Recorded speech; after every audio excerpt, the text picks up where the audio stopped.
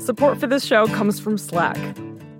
You're a growing business, and you can't afford to slow down. If anything, you could probably use a few more hours in the day. That's why the most successful growing businesses are working together in Slack. Slack is where work happens, with all your people, data, and information in one AI-powered place. Start a call instantly in huddles and ditch cumbersome calendar invites. Or build an automation with Workflow Builder to take routine tasks off your plate. No coding required. Grow your business in Slack. Visit slack.com to get started.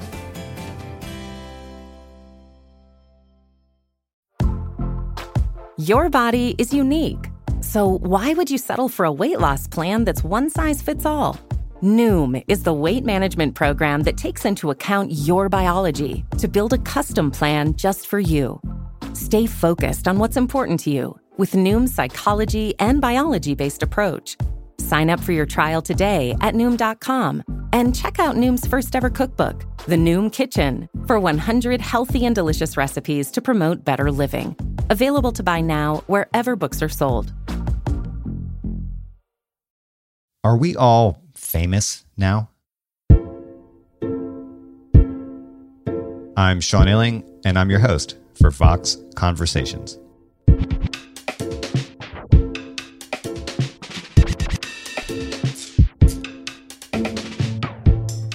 I know that's a strange question.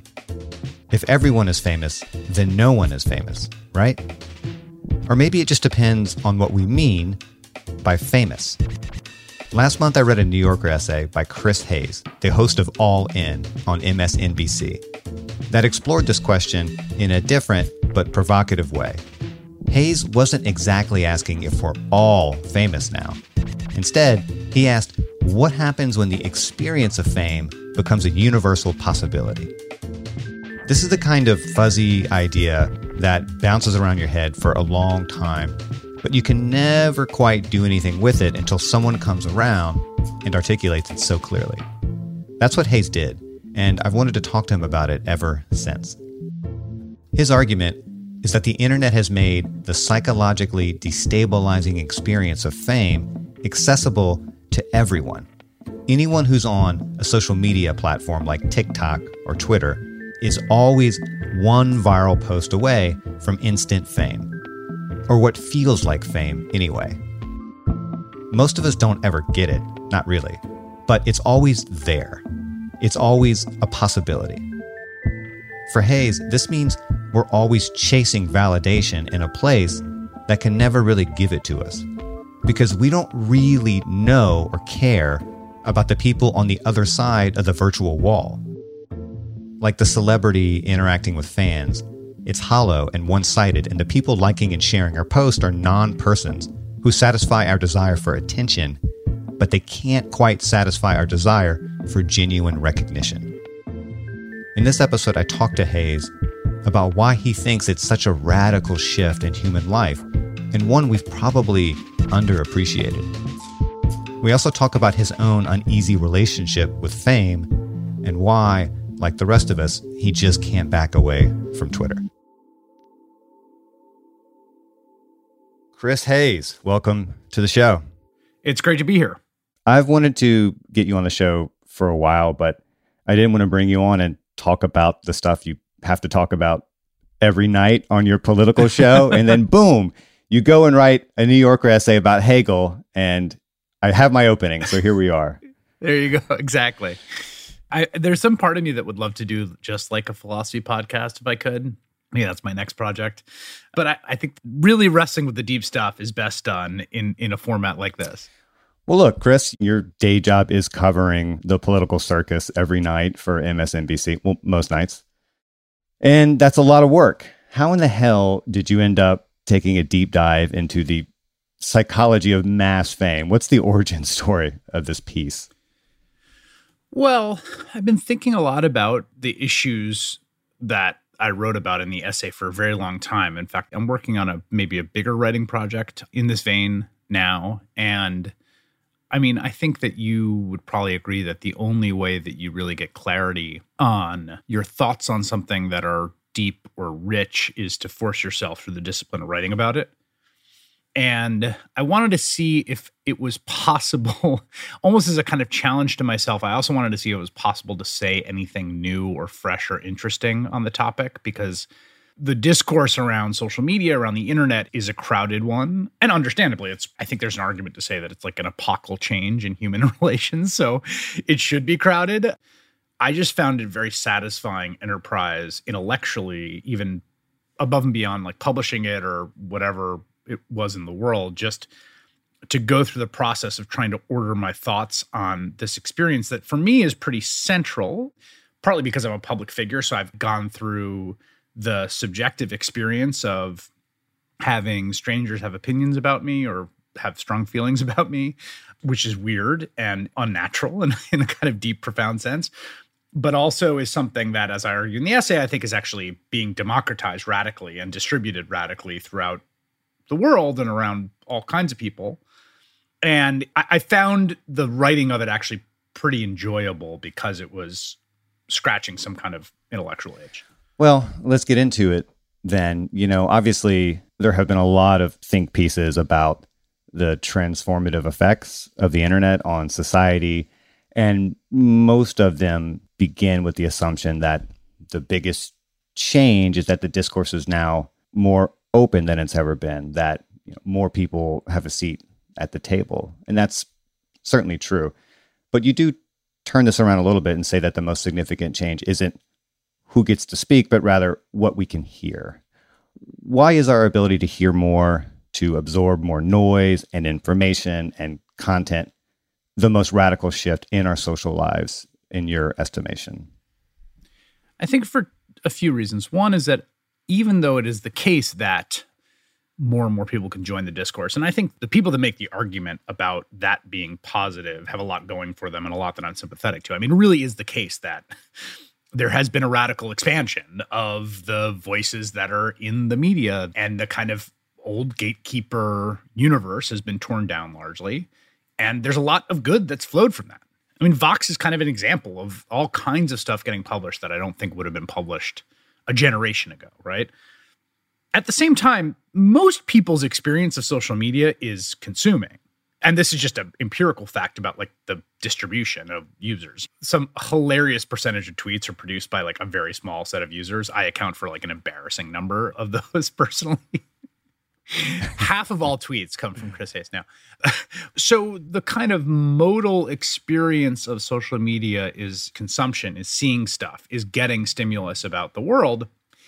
And you're just getting a lot. And, Michelle Goldberg made this point. She just wrote a column on this in the New York Times. She said this thing to me. She's like, I don't know, maybe 15 years ago, people were sending around Christmas cards with their whole family posing with guns. I just didn't know about it. It's possible that that's a new thing. It's also possible that's been happening all the time. And now I just see it and I'm like, wow, that's weird. I don't like that. And you're constantly being exposed to some set of stimuli, knowledge about the world that is, often designed to inflame and enrage.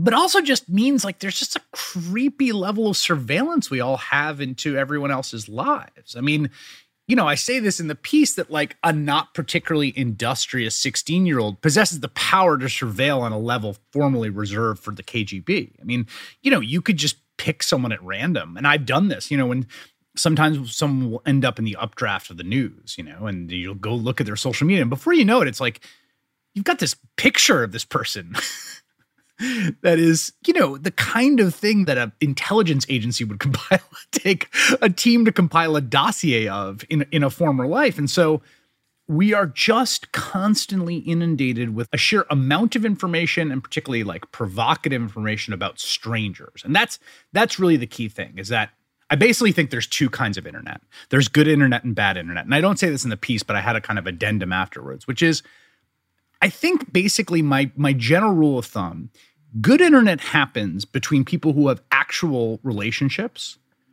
where the internet is the medium to stay in touch. So I have a group text chain with some of my best friends that is a source of tremendous joy in my life. I've got another chain with other friends who are like also Cubs fans. The ability to send pictures to people. I like the fact that there are people that I'm friends with, but not particularly in regular contact with, who I know what's going on in their life. I know what their kids were for Halloween. That's a delightful, wonderful form of connection that the internet produces. Then there's bad internet. And bad internet is all the stuff that basically happens between strangers. And, some of those stranger interactions are great. And I'm very lucky that I learn things from the internet. People will say, this happened to me in Virginia, or I was a EMT on a call and this happened. And all that's great. But in the main, I think that the proximity to strangers that's produced by the internet is rubbing up against something very deep in us as human beings and producing some really combustible frictions. Yeah, a key question for me here, at least, is trying to figure out how this new, chaotic, overwhelming kind of discourse isn't merely changing what we can hear, clearly it is, but also changing how we think and the sorts of things we think about. I mean, if you believe that the limits of our language are the limits of our thought in some form or another, then the memified discourse of social media has probably not been great for our brains or liberal democracy. But I don't know, as you point out, we've heard the same arguments about lots of things, like, I don't like TV not that long ago. So, it's hard to tell what the appropriate level of reaction is here. I basically think both are pretty true, which is, I think that it is a perennial complaint of people who are encountering a new technology, particularly a new medium to communicate thought, to be wary of it or to focus on its downsides. But also a lot of times they're right. And also that there is a profound effect that these various media have. So, I mean, there's a riff in, I forget which part of Plato, where Socrates is talking about writing as being like the enemy of good thought. And basically he's got a whole thing about like, no one's going to remember anything anymore. and so, the critique goes all the way back from an oral society to a written society. Neil Postman, in Amusing Ourselves to Death, writes about that, writes about the features of thought that were prioritized by an oral society, which was memorization, which was also like, its modes of thought were very aphoristic and very mythos-based because those are the things that you could recall from memory. And I think it definitely changed human thought to go from an oral tradition to a writing tradition. For the better, for the worse, I don't know, but definitely changed it. And then I think Postman's argument about going from a kind of print society, what he calls the U.S., prior to television, fundamentally a print society, to a sort of one dominated by TV and the image, I think there's a lot to his critique about how it changes the way that we think and it shapes public discourse. The question of like, what's better, what's worse, what's reversible or not. I mean, Postman is very much this is a change for the worse. But to identify that mass modes of discourse produce changes at the very level of conceptualization in people doesn't strike me as far-fetched and seems an idea very much worth taking seriously. I love it. We're barely 10 minutes in and we already have a Plato and a Postman reference. We're off to a hot start here. And I want to come back to Postman. I've read him quite a bit in the last few years and I really can't get him out of my head. But let's maybe zoom in a little bit on the particulars of your piece, because one of the things I found so interesting about your piece is some of this kind of like individual psychological stuff, right? And you talk about how human beings crave recognition above all else, but all the internet gives us really is attention. And that might seem like a distinction without a difference to someone who hasn't read your piece yet or hasn't thought much about this. So can you maybe explain the difference between recognition and attention and why one is worth pursuing and the other is hollow? Yes, and I think the distinction between that actually is really important and has clarified a lot for me about just the way I feel about things. The recognition riff is drawn from the lectures of a Russian expat who went to Paris after the Bolshevik Revolution from a wealthy Russian family that fled the Bolsheviks named Alexander Kodyev. And he ran this seminar in Paris at a school where he basically did a kind of like week by week exegesis on Hegel's phenomenology of spirit. It was attended by like a who's who of French intellectuals, including Lacan and Sartre and others. The Lacan, by the way, once you read Kodyev's exegesis on Hegel, if you do read Lacan, you realize that like a lot of Lacan is just literally ripping off Kodyev. Yeah. But he was a weird guy. He was a bureaucrat. He ends up a very high-ranking bureaucrat in the Ministry of Trade and basically is there at the inception of the EU. And he's got a lot of different theories. But one of the things that he talks about is in his exegesis of Hegel is this basically, what's the constitutive human desire? The constitutive human desire, the thing that makes us human, is a desire for recognition. And his specificity on this is that recognition is to be seen as a human by a human. That he says man can only therefore be social. That basically the reciprocity of the acknowledgement, the gaze, the investment of another human who looks at us and sees us as human is the thing that we crave above all else. That is actually what forms us as humans. And I think there's a lot to that. I mean, I think that's a very profound observation that is clarifying for me. And he then goes on to sort of talk about the master and the slave paradox of Hegel. And one of the things that he says about Hegel's master and slave, which again, this is one of those readings where it's unclear like where the author begins and where the interpretation begins.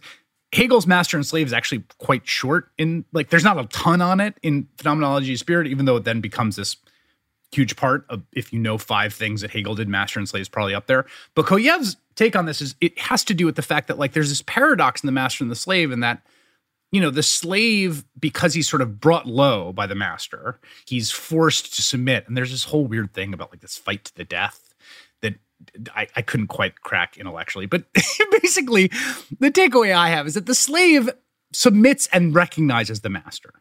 But fundamentally, the paradox and the kind of tragedy of the master is that that recognition is meaningless because the master doesn't recognize the slave as human. The master is on the receiving end of recognition from a person he himself does not recognize as human. Ergo, that recognition itself can't matter for him. It can't fill the desire he has to be seen as human by essentially an equal, by another human. And I think what ends up happening on the internet is that our profound desire for recognition to be seen as human by other humans is the lure that we chase, like the cartoon donkey with the carrot in front of us, to go out into the world and say, look at me. Here I am human. This is my humanity. Recognize me. And what we get in a somewhat similar situation to the master and the slave is we get these inputs and likes from people that because they aren't real to us as humans can't actually sate that desire for recognition because we don't see them as humans because they're strangers. They're just people out there in the ether. So we're sort of compulsively chasing this desire for recognition and instead getting attention. And attention is a broader category than recognition. Recognition is a specific and rarefied form of attention. I actually tend to think of it as like, as I've been constructing this in my head, there's like attention's the lowest level, then there's recognition, and there's love as like the 3 ascending forms of human engagement. Attention is just someone notices you. Recognition is someone sees you, recognizes you as a person. And love is that someone like feels for you.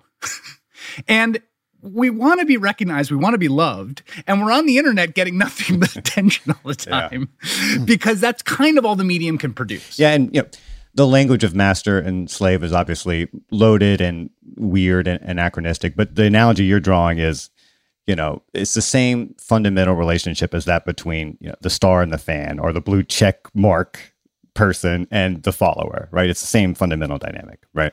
Right. I write in the essay that like there's this sort of star and fan dynamic, which is to be a star, to have fans, to have a stranger that notices you is sort of thrilling and getting at some part of your recognition-seeking self, which is, again, at the deepest core of what it is to be human, but not ultimately satisfying in the same way that in the master-slave dynamic, the slave's recognition is not satisfying. Yeah. And, you know, you talk about how we've built this technology that creates a synthetic version of this most fundamental desire, but really it almost seems like the web creates a synthetic version of human life as such, which is why most of what we do on there feels like this kind of pantomime, but a pantomime that mimics real life just enough to keep us coming back for more and more, and kind of so it goes. Even more than just enough, though. I mean, I think that's part of what is so tricky about it, because, you know, there are people that I've interacted with online for literally decades. That like here's an example. Jamelle Bouie and I New York Times columnist. Jamelle Bouie and I have met in real life, maybe a dozen times. Ran into him once on Martha's Vineyard. I remember once he did a book event with me. I used to see him around DC. But Jamelle's someone that I've read for over a decade, who I've interacted with, who I've corresponded with about the things that he's writing or the things I'm writing or working on.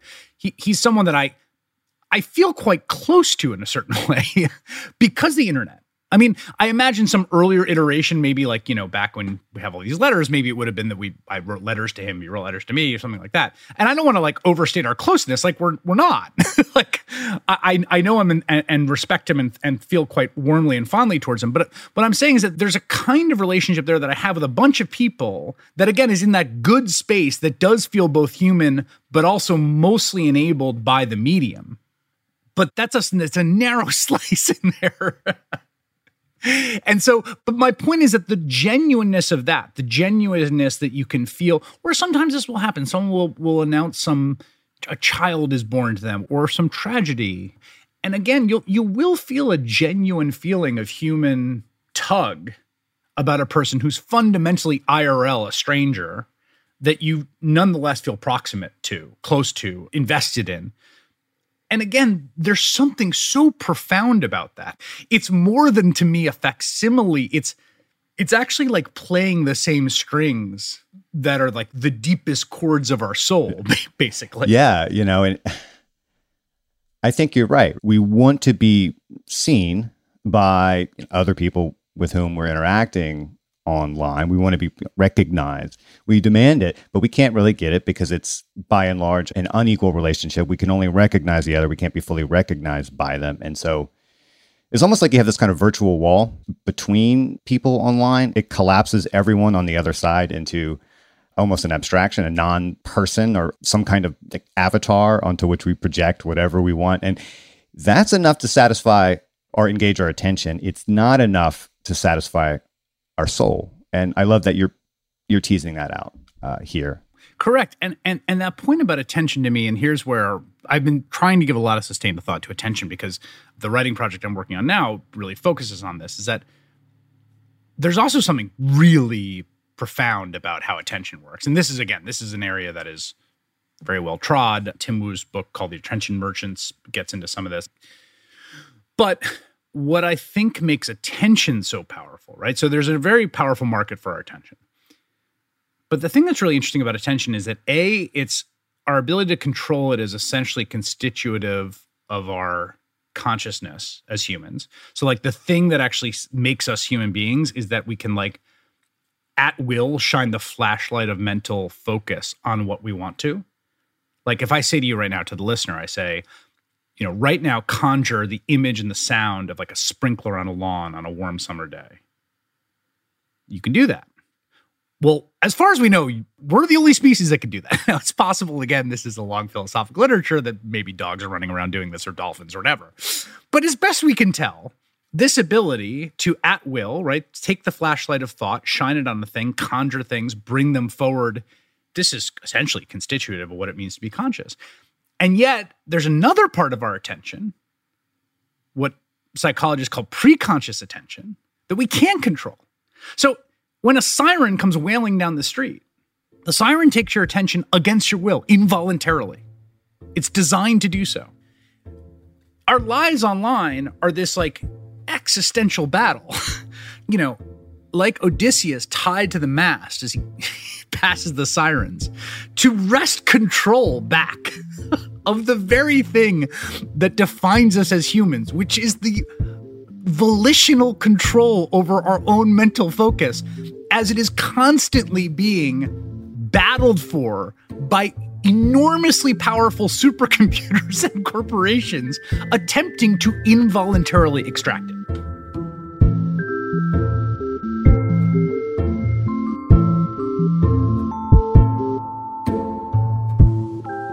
It's often hard to tell the difference between real fame and a wave of momentary attention. But what does that even mean? Real fame. That's what I'll ask Chris Hayes after a short break.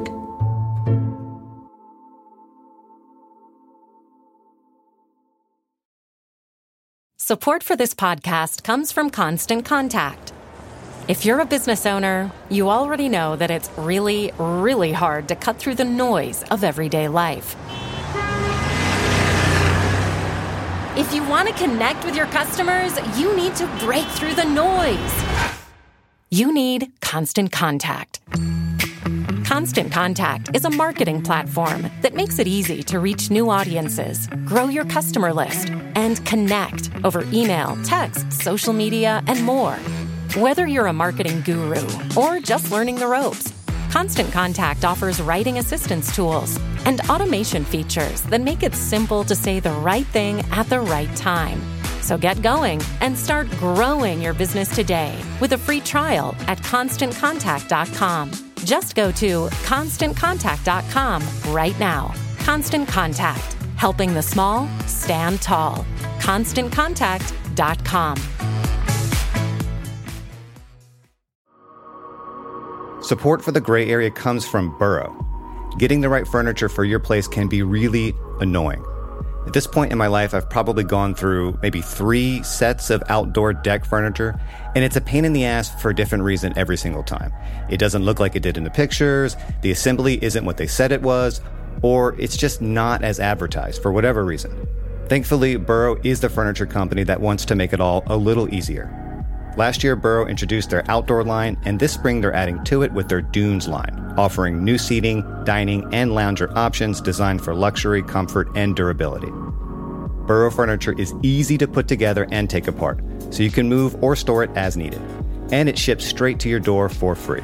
Gray Area listeners can get 15% off their first order at burrow.com/Vox. That's Burrow, BURROW.com/Vox for 15% off. burrow.com/Vox.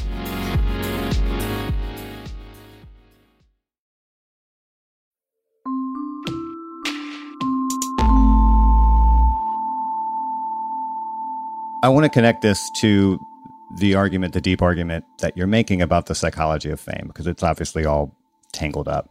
Well, maybe first of all, how do you define fame? Yeah, so I think a simple way to think about fame is to be known by strangers. And the sort of taxonomy that I offer in the essay is that there's sort of 3 kind of relationships to think about. One is the most normal, fundamental, crucial human relationships, which are reciprocal relationships, right?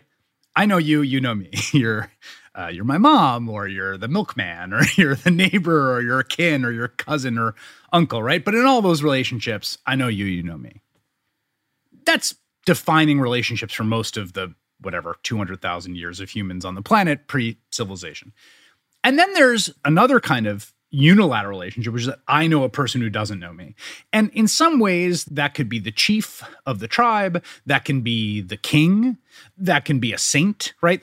We have some set of figures, I think, in any society of any size that ascend to some level of fame. And I, as the person who's just the humble peasant or whatever, like, I know the king, I know what the king's name is, maybe I know what he looks like, he's on the coin, he doesn't know me. Those are kind of the 2 most common forms of relations that we have. Now, the category of people who are in a third category, which is that people know me that I don't know. Strangers know me. That's reserved for royalty for a lot of time. Religious charismatics, prophets, great generals, Alexander, right? I mean, these are people that achieve fame. And the process of the creation of industrialization and industrial media means that category gets larger and larger and larger. Charles Darwin is famous. Dickens is famous in his day. Frederick Douglass is famous, incredibly famous. Tolstoy is famous. I mean, these are all kind of, before we get to the television age. And then, of course, television happens. And the category of people that can be famous, that can be known by strangers, expands and expands. But it's still tiny and minuscule. This is still like, we're talking top of the snow on the mountain, right? The internet suddenly radically distributes that to everyone. Basically, anyone who posts online, there's the potential to be known by strangers, to be seen by strangers, to be commented on by strangers, observed by strangers. And suddenly, this experience, which is to be known by strangers, to have strangers see you, think about you, comment on you, have an opinion on you, interact with you, that is the experience of fame. That's what fame is, in my reading, constitutively. That becomes radically democratized. So this may seem like a diversion, but I don't think it is. You're a famous person writing about the psychologically destabilizing experience of fame. So I have to ask, what is your relationship with your own fame like at this point? Are you comfortable with it? You've obviously been very successful, but is this what you wanted? This kind of attention, as it were? I think it's a really funny question that I don't have a great answer to. Is this what I wanted? Some part of me did, I think. Some part of me didn't know that I did, and some part of me, I think, couldn't have known what it would look like in the end. I think I've always had someone that I know's ex-wife referred to as the show-off demon, which I think is a funny phrase. I haven't heard that. I think I've always had a lot of the show-off demon. I liked being the center of attention. I liked being on stage, and again, I think those are personality traits that obviously predate the internet era. So I've always had that. I've liked to perform. It's funny because I think I'm a little coy in the essay on this That's topic. why I'm asking in part. In all honesty, I think it has been radically psychologically destabilizing and has basically taken years of sustained work to rigorously attempt to maintain a kind of discipline around it that would result in it not driving me mad. Or not fundamentally curdling and spoiling aspects of myself that I like about myself and want to preserve, and enlarge aspects of myself that I don't like about myself and want to minimize. Yeah. Welcome to the club. You even say in the piece that famous people as a rule are pretty obsessed with what people say about them, and that you can hear a million different lovely, nice, complimentary things said about you, but a single harsh criticism will linger and linger and linger far beyond that. Honestly, how much does that describe your personal experience online? Do you really pay that much attention to the haters or the trolls or whatever? The answer to that, it used to a lot and now it doesn't. And that, again, that is through the process of just a lot of work put in to be able to, part of it's just a thickening skin. I think, politicians say this all the time. I'm always amazed at the equanimity politicians have about what people say about them, but that's a little bit of a necessary psychological adjustment. Who also has this are professional athletes who just get very good at dealing with failure.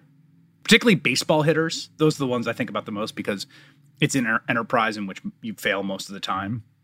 And you also do it a lot iteratively. You play 162 games, you go in day after day. And they just develop a psychology where it's I went 0-for-4 yesterday. Go out there tomorrow. Also, they have no choice, right? You completely fall apart if you're in your head too much. That's exactly right. So, but I think that it's a little bit of both, right? I think it selects for people that are able to do that psychologically. And then there's a certain amount of process by which people get themselves in the right frame of mind to be able to do it. The best way I could describe my experience of it is there is a Simpsons episode where Bart goes and works for the mob. And at one point, the mob hijacks a cigarette truck and they store the cigarettes in Bart's room. Homer comes in. He's like, Bart, are you smoking? He's like, no, Dad. He's like, I'm going to sit here and make you smoke every one of these cigarettes. It's cartons and cartons of cigarettes. And that's an old trope, I guess. People actually used to do that. The way to break a kid or a teenager from smoking was to make them smoke a pack of cigarettes till they turn sick and they hate it. Well, to me, the experience of fame is oh, you care what other people think? You like to have other people compliment you or think highly of you? You're going to sit here and smoke cartons and cartons and cartons of cigarettes of other people's opinion on you. And that's a little bit of the psychological experience of it. Look, we're officially friends now, right? So don't take this the wrong way. But you're super online. Chris, you even just kind of alluded to that, right? I would say you're more online than you have to be, certainly at this stage where you've kind of, made it. You tweet a lot, and I love it. There's a lot of Chris Hayes retweets on my feed. But if you can see these dynamics and how they twist and contort our inner lives, why not get the hell off? Or maybe just, step back just a little bit. Yeah. So here's the thing. There's certain things I've changed that have made it. So I don't read any replies from people I don't follow as a general rule, which is really everything. if there's a specific tweet, sometimes I'll be like, hey, has this happened to anyone? And I can go read the replies. Because again, that takes it to the level of reciprocal. Like I'm tweeting and the replies I'm reading are people that I follow, that I have already invested in. Because if I don't do that, it's too much. It's too much. So that has really changed my experience of the platform in a way that it almost kind of apes the feeling of being on a listserv or in a group text or whatever, because you're making jokes and you want like the people that you know to like them or like laugh at them.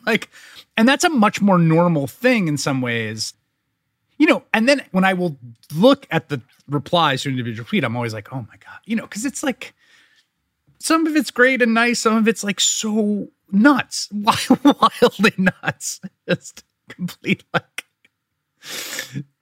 So yes, but should I tweet less? Yes. Should I spend less time online? Absolutely. Like it's compulsive. It's 100%. Like I'm blessed to not be a person with real addictions, but definitely like I am addicted to being online. I've said it 100 times on this show. I hate myself on Twitter. I absolutely hate myself. I am more often than not the worst version of myself on Twitter, but I can't step away.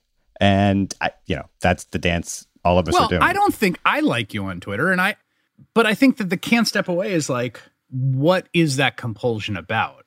I mean, part of it is like one aspect of the compulsion is that whether they realize it or not, and I think most of them don't, like there's a huge amount of like money, resources, and engineers like trying to design a device that, that does precisely that. I mean, they made cigarettes more addictive on purpose. They, a casino looks the way it does because a lot of talented, smart, industrious people over decades have spent a lot of time studying how to keep people in the casino.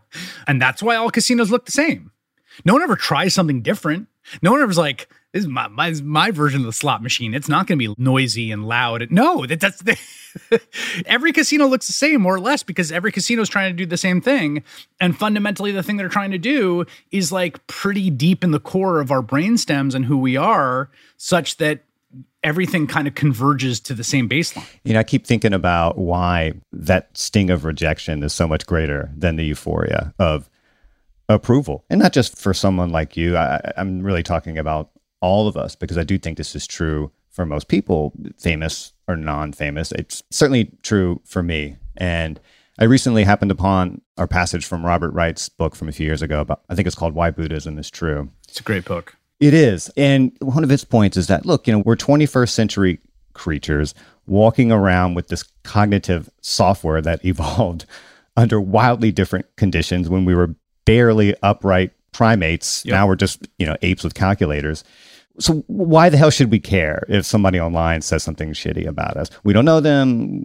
We won't see them again. It's all so obviously dumb and forgettable. But like you say in your essay, when we were hunter-gatherers living in these small tribes, the opinions of other people meant everything. And these were the people we know and we would see every day until we died. So their opinions really mattered. So we're still stuck with that psychology, even though the circumstances are totally different.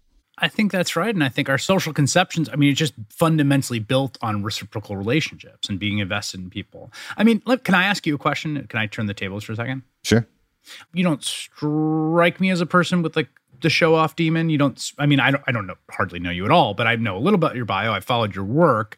Like, what is your pre-internet relationship to public eyeball? Like for me, I acted in high school and I liked being on stage. There was a certain level of wanting other people's attention or focus, before I ever touched twitter.com. But I'm curious what your experience of like, was that before the internet? I didn't really have one. I don't have a theater background or anything like that. I've never been drawn to the stage or performing in that way. I played sports up through high school, but that was it. And then before I became a journalist, I was an obscure academic, just toiling away reading Camus and Nietzsche all day. And no one cared what I thought. I wasn't on Twitter and no one read anything I wrote except for like the people on my committee. And that was it. And then I was kind of thrust into journalism and I've slowly become more and more visible, but I'm not what I would call famous. But that impulse, the impulse to be seen, the impulse to be thought clever and smart, that's all there. And I feel it. It's tugging on me all the time. And it's a source of some, I think, shame.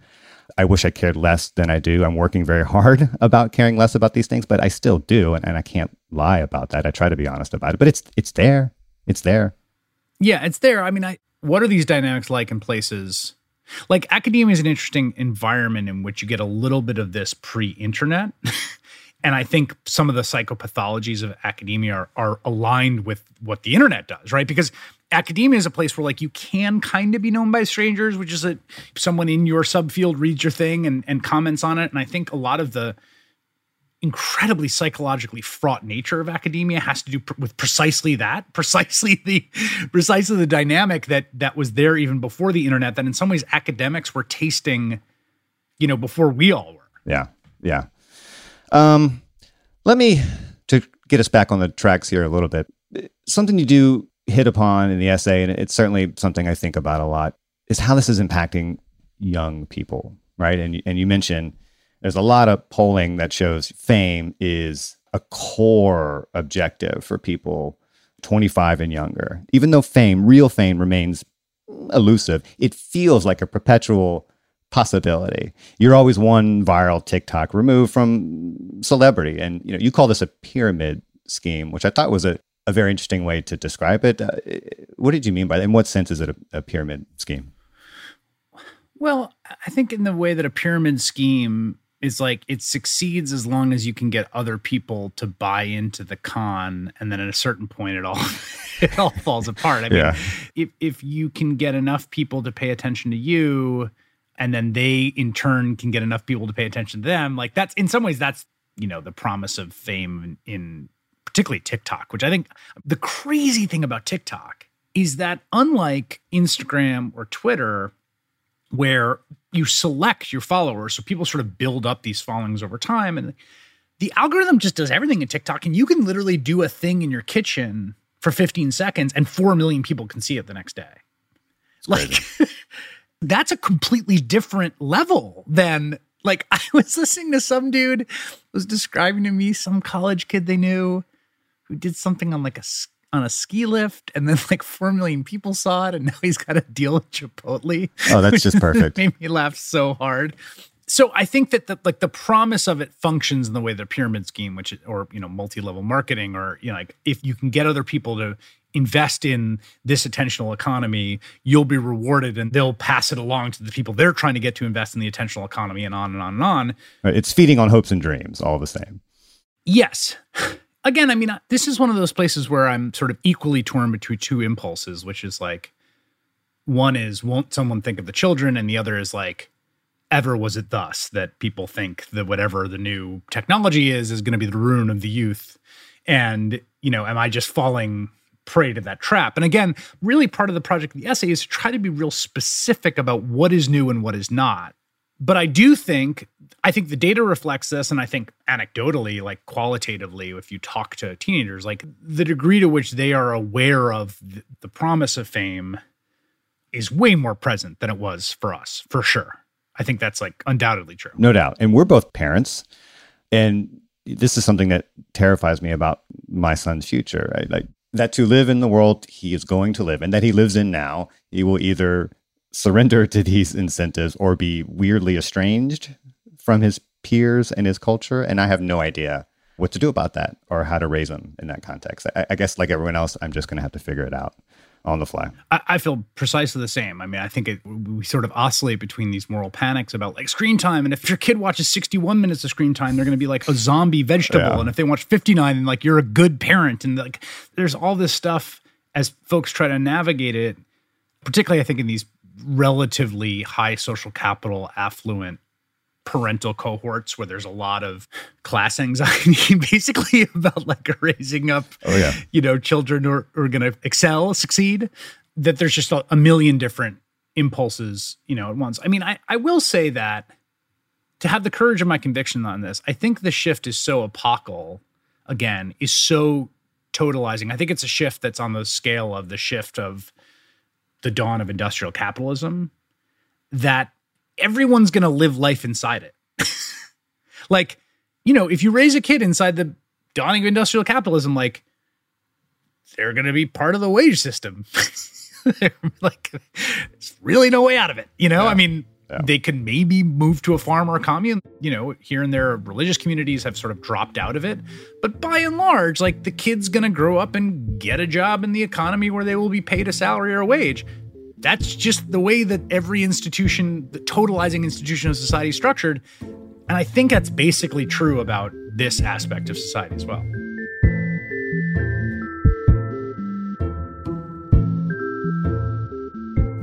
What it means to be famous is always changing, always evolving.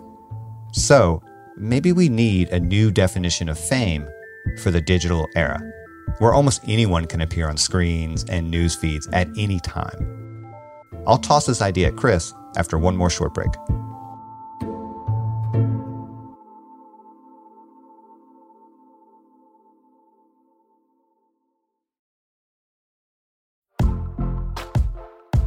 Most weight loss programs focus on restriction and inflexible routine, which is why most diets fail. But Noom isn't a diet. It's a weight management program that uses psychology and biology to help you develop healthy, sustainable habits. Noom believes that weight loss starts with the brain, and their daily lessons are tailored to help users understand the science behind food cravings and eating choices. Whether you want to lose weight, increase physical activity, meet a health goal, or simply change the way you think about food, Noom can help you build healthy habits while still enjoying your favorite foods. Stay focused on what's important to you with Noom's psychology and biology-based approach. Sign up for your trial today at Noom.com and check out Noom's first ever cookbook, The Noom Kitchen, for 100 healthy and delicious recipes to promote better living. Available to buy now wherever books are sold. Support for this show comes from Sylvan Learning. As a parent, you want your child to have every opportunity, but giving them the tools they need to tackle every challenge, that takes a team. Now more than ever, educational support tailored exactly to what your child needs can make all the difference. That's why parents have trusted Sylvan Learning for 45 years as the ultimate teammate in their child's educational journey, instilling in them a love for learning and a passion for reaching the next level. And Sylvan's Insight Assessment can identify gaps in learning and areas that could be of concern for your child. It's a 360-degree view into your child's learning that you can't find anywhere else, and helps ensure that your child didn't miss something in school that might put them at a disadvantage in the future. And right now, it's the best price of the year at $29. Go to sylvan29.com to learn more and get your child's assessment for only $29. That's SYLVAN29.com.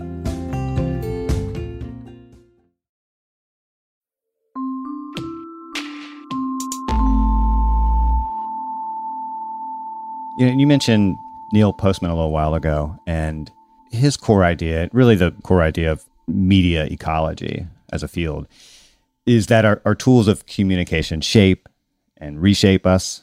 We become more and more like them. And part of what you're saying, I think, is that the internet has universalized the TV era conception of fame. But if Postman is right, the internet, like TV, isn't just changing us.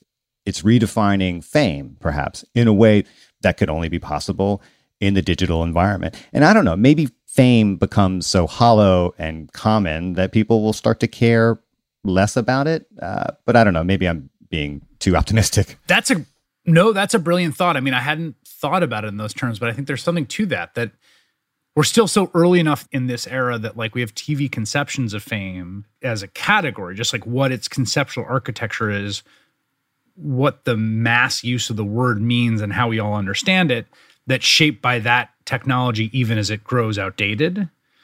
Yeah, that's really interesting. I think there might be something to it. Maybe it just like ends up vitiating the category, that it no longer coheres in a world in which all of this stranger action happens. The other thing I think is also possible is that kids, people get more adept using the tools so as to guard against, basically to curate an experience of good internet versus bad internet. Yeah. And I do think you see a lot of that. I do think, like, all of the various ways that teenagers have different accounts for different social circles, and some are private, like that what they're doing is they're using the tools available to produce different tiers of relationships that they can have some self-conception of the value of.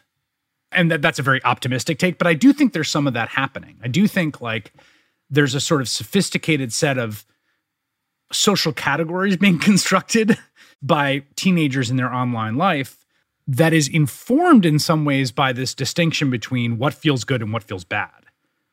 And what feels good is you and your 4 best friends trading selfies where you tell each other you look dope. Kids don't say dope anymore. You're so old. I know. Where you look groovy. Word. No. Like trading selfies with your 4 or 5 best friends where they say you look hot and you feel good about that. Yeah, and those are the parameters of that peer interaction. Yeah. And that's a good feeling. Yeah, and you've curated a little universe where that can happen, and it's not some rando or bully or other person saying something gnarly. And I think that that's part of also what's developing kind of naturally in the practice of this. Yeah, look, I'll say this. For most of human history, the world we died in looked basically the same as the world we were born into. And that limited our horizons. It put human culture and human psychology on a steady foundation. Now things change so rapidly that we don't recognize the world we were born into by the time for teenagers. And I'm not sure we can overstate or even understand how psychologically unmooring that is, both for individuals and for societies. I think that's kind of what we're dealing with right now. I've been rereading a lot of Marx for this project I'm working on and the labor theory of value and alienation and what he meant by alienation, which has a lot of different aspects to it. There's sort of a technical meaning of it, which is just that like the fact that the fruit of your labor is not your own at the end, it's alien to you. But then there's a deeper sense in which he's talking about it, which gets closer to what our common use of the word is. And obviously he's writing in German, so this is translated, but which is like a sense of strangeness, a sense of estrangedness, a sense of you're separated from something that should be yours, or something that should be yours is outside of you, that you're like looking at and you feel alienated. And part of what Marx is identifying, I think, is in a unifying theme of the work is the profound strangeness of the conversion of a society from feudalism to capitalism. That it does all kinds of things to the social arrangements that had endured that are new and weird. I mean, there's always a profound moral undercurrent, in some ways more in Engels than in Marx, but there's always a profound moral undercurrent about the, evil nature and the sort of exploitative nature. But as a technical description, most of the work revolves around technically describing the profound strangeness of a complete alteration of the societal relations. And I do think there's something on that level happening now that, again, produces something like what he was talking about with alienation. When you're talking about that, like the weirdness of it all that we're all sort of experiencing. Yeah, look, you mentioned Socrates bitching about the development of the written word and going back to the printing press. People, especially the olds, have always fretted over the world-destroying effects of new technologies, most recently TV and now the internet. Is there a chance that we're overreacting here, that we're making the same doom and gloom noises that every previous generation makes when faced with, a world kind of slipping away from them, or that's becoming just unrecognizable? Yes. Absolutely a possibility. In fact, I find myself like there is a whole bunch of like a kind of counter, you know how a news cycle works where like there's like a take and then the counter takes and the counter takes. Oh yes, my friend. Yes. I drink it in every day. Yes. I mean, I was finding myself sort of drawn to some of the like counter takes on Facebook, that this is a moral panic, that it's not that different from what other media are doing for all kinds of reasons. Like, I think there's really something to that. And I think, I don't know, in the end, I'm not sure. I really don't know. It's hard to know your place in the universe or in history at the moment that you're living in. I do think if you try to take a step back and again, think about this in terms of institutional, material, and social relations and forms of human organization, that there are new things happening on that front. And whether they're good or bad or whether they're radically transforming, I think that remains to be seen. But like there is a newness there that I think you can pinpoint, and that's not nothing. Well, this may be too big a question to end on, but I think it's fascinating to ponder the long-term political implications of all of this. I mean, I think the Neil Postmans and the Marshall McLuhans of the world were right to say that TV and a culture of imagery would warp and trivialize our politics. Absolutely. But the expansion of fame in the internet era that you're thinking and writing about, the pervasive obsession with engagement does seem equally transformative. And Trump is in so many ways the perfect bridge figure for this moment because he's both a creature of TV and the internet. And his success has accelerated all of these, what I think are corrosive trends. Cultural celebrity is increasingly indistinguishable from political celebrity. And you can see politicians chasing fans the way B-list stars always have. It's so wild. It's the same damn game. Yeah. And I don't know what Trump 2.0 will look like or what the dim equivalent of that will be. You know, hello, President Oprah. I don't know. But the direction we're heading seems pretty clear. And I don't know. I guess I'm just curious what your sense of that is. Do you even see the obsession with fame as a politically significant event? Or am I just doing the thing that I always do, which is turn everything into some kind of paradigm shift? No, because I think that, again, when we try to like think, okay, well, what's new and what's not? I mean, the United States never elected for president someone who had never had any public service or military service before, ever. There was something new that happened in the election of Donald Trump. Like, the man had never held or run for elected office. He had not been some prominent military figure. That's it. That's the sum total of categories that had previously existed as qualifications to be president of the United States in 240 years. Something different did happen. And the thing that happened was fame, was the thing that qualified him and made him viable. And I would say that was necessary, but not sufficient. But I think a huge part of my thinking on this was informed by that experience because, you know, his need for attention is like a black hole. It sucks in everything around it. It's a need so great. I mean, his need for attention is so great, it can't be described in words. It's like the sublime. It's like, it's such a sucking vortex that it pulled an entire society into it. That's how powerful it is. It's like truly a marvel. And there's something about that. I agree. Like when you look at all these other people, you know, Ted Cruz is a podcast. It's like, what do you like? Matt Gaetz is a radio show. It's like everything is content. Everything is posting. It's shit posting. It's increasingly a certain form of politics just is attention, is eyeballs. And that to me is a really grim development, but a very distinct one. I actually did a monologue on this the other night. You know, back in the day, there were like shock jocks, and their whole shtick was to say outrageous things. You know, there's sort of an illicit thrill in saying outrageous things, and that got attention, and it drove controversy, and it got listeners. But like, that was not the role of the U.S. Senator from Ohio. And now you've got a situation in which, like, the day after Alec Baldwin is involved in this like horribly tragic accident in which a woman has died, people are grieving. J.D. Vance, who wants to be the next Ohio senator, is like posting on Twitter like, Jack, you got to let Trump back. I got to hear the Baldwin tweets. I got to read the Baldwin tweets. And it's like, that's shock jock stuff. Like, there's nothing like particularly like novel or funny or interesting about that. It's just striking to be out of the mouth of a person who wants to be a U.S. senator.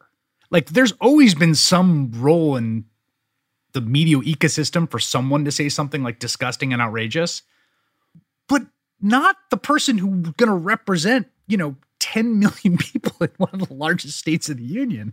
And yet here we are. It's all shitposting, kids. That's it.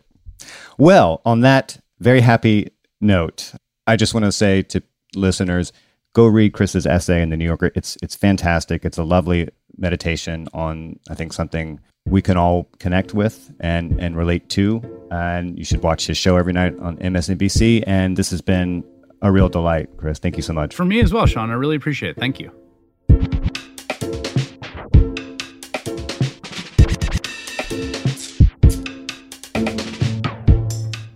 Vox Conversations is produced by Eric Janikis. Our editor is Amy Drozdowska.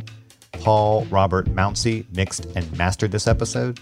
Our theme music was dreamed up by the mysterious Breakmaster Cylinder, and Amber Hall is the Deputy Editorial Director of Vox Talk. And thanks to Victoria Dominguez, the Vox Audio Fellow, for her help on this episode. If you like the show, let us know. Room for improvement? We want to hear that too.